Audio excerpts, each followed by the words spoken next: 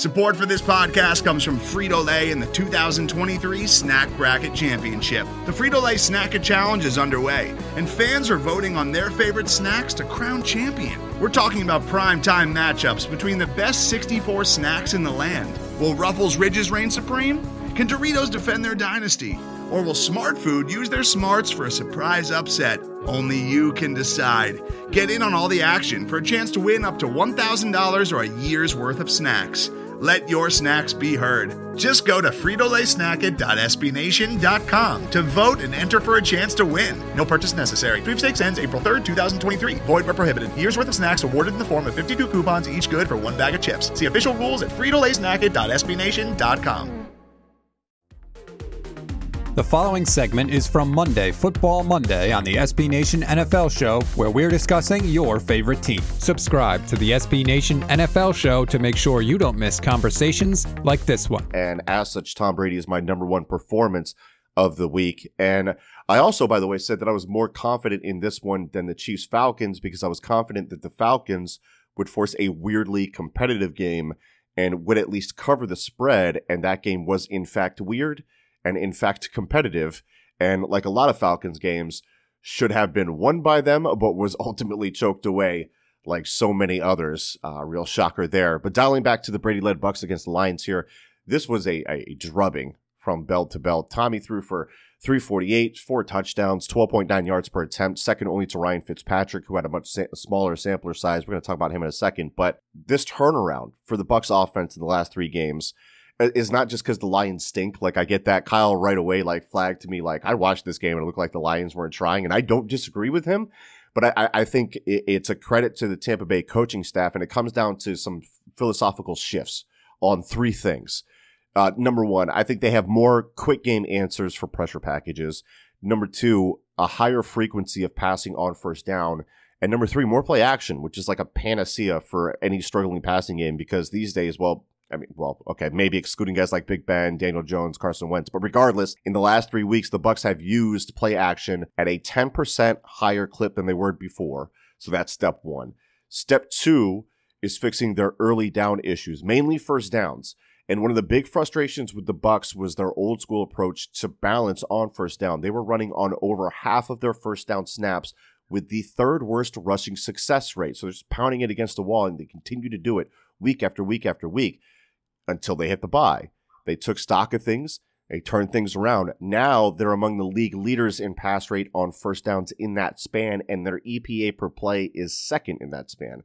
So step 3, answers to pressure packages. I don't know why it took this long, but Brady's been checking into some things that he sees when he sees blitz that they just didn't have in the offense before the bye, and as such, they've hit some explosive on things like tunnel screens. They get the ball out quick, really exploit the numbers advantage on the perimeter when teams are bringing heat. So this is less about one performance against a bad Lions team that has now allowed 40-plus points for the 4th time this season, being led by Corey Unlin for whatever reason. I don't know why they hired him, former Eagles defensive backs coach that never developed anybody there. I'm not mad about it. This is more about a philosophical shift in the Tampa Bay Bucs approach to offense and the passing attack that has been going on since the bye. And Kyle, I know I have been extremely frustrated trying to figure out this team. You have been extremely frustrated trying to figure out this team, but now they are riding a 3-game win streak with an offense that is humming. Granted, there's some competition issues there with the defense, but overall, I think they're mentally in the right spot and they're coaching the right way. They've clinched a playoff spot.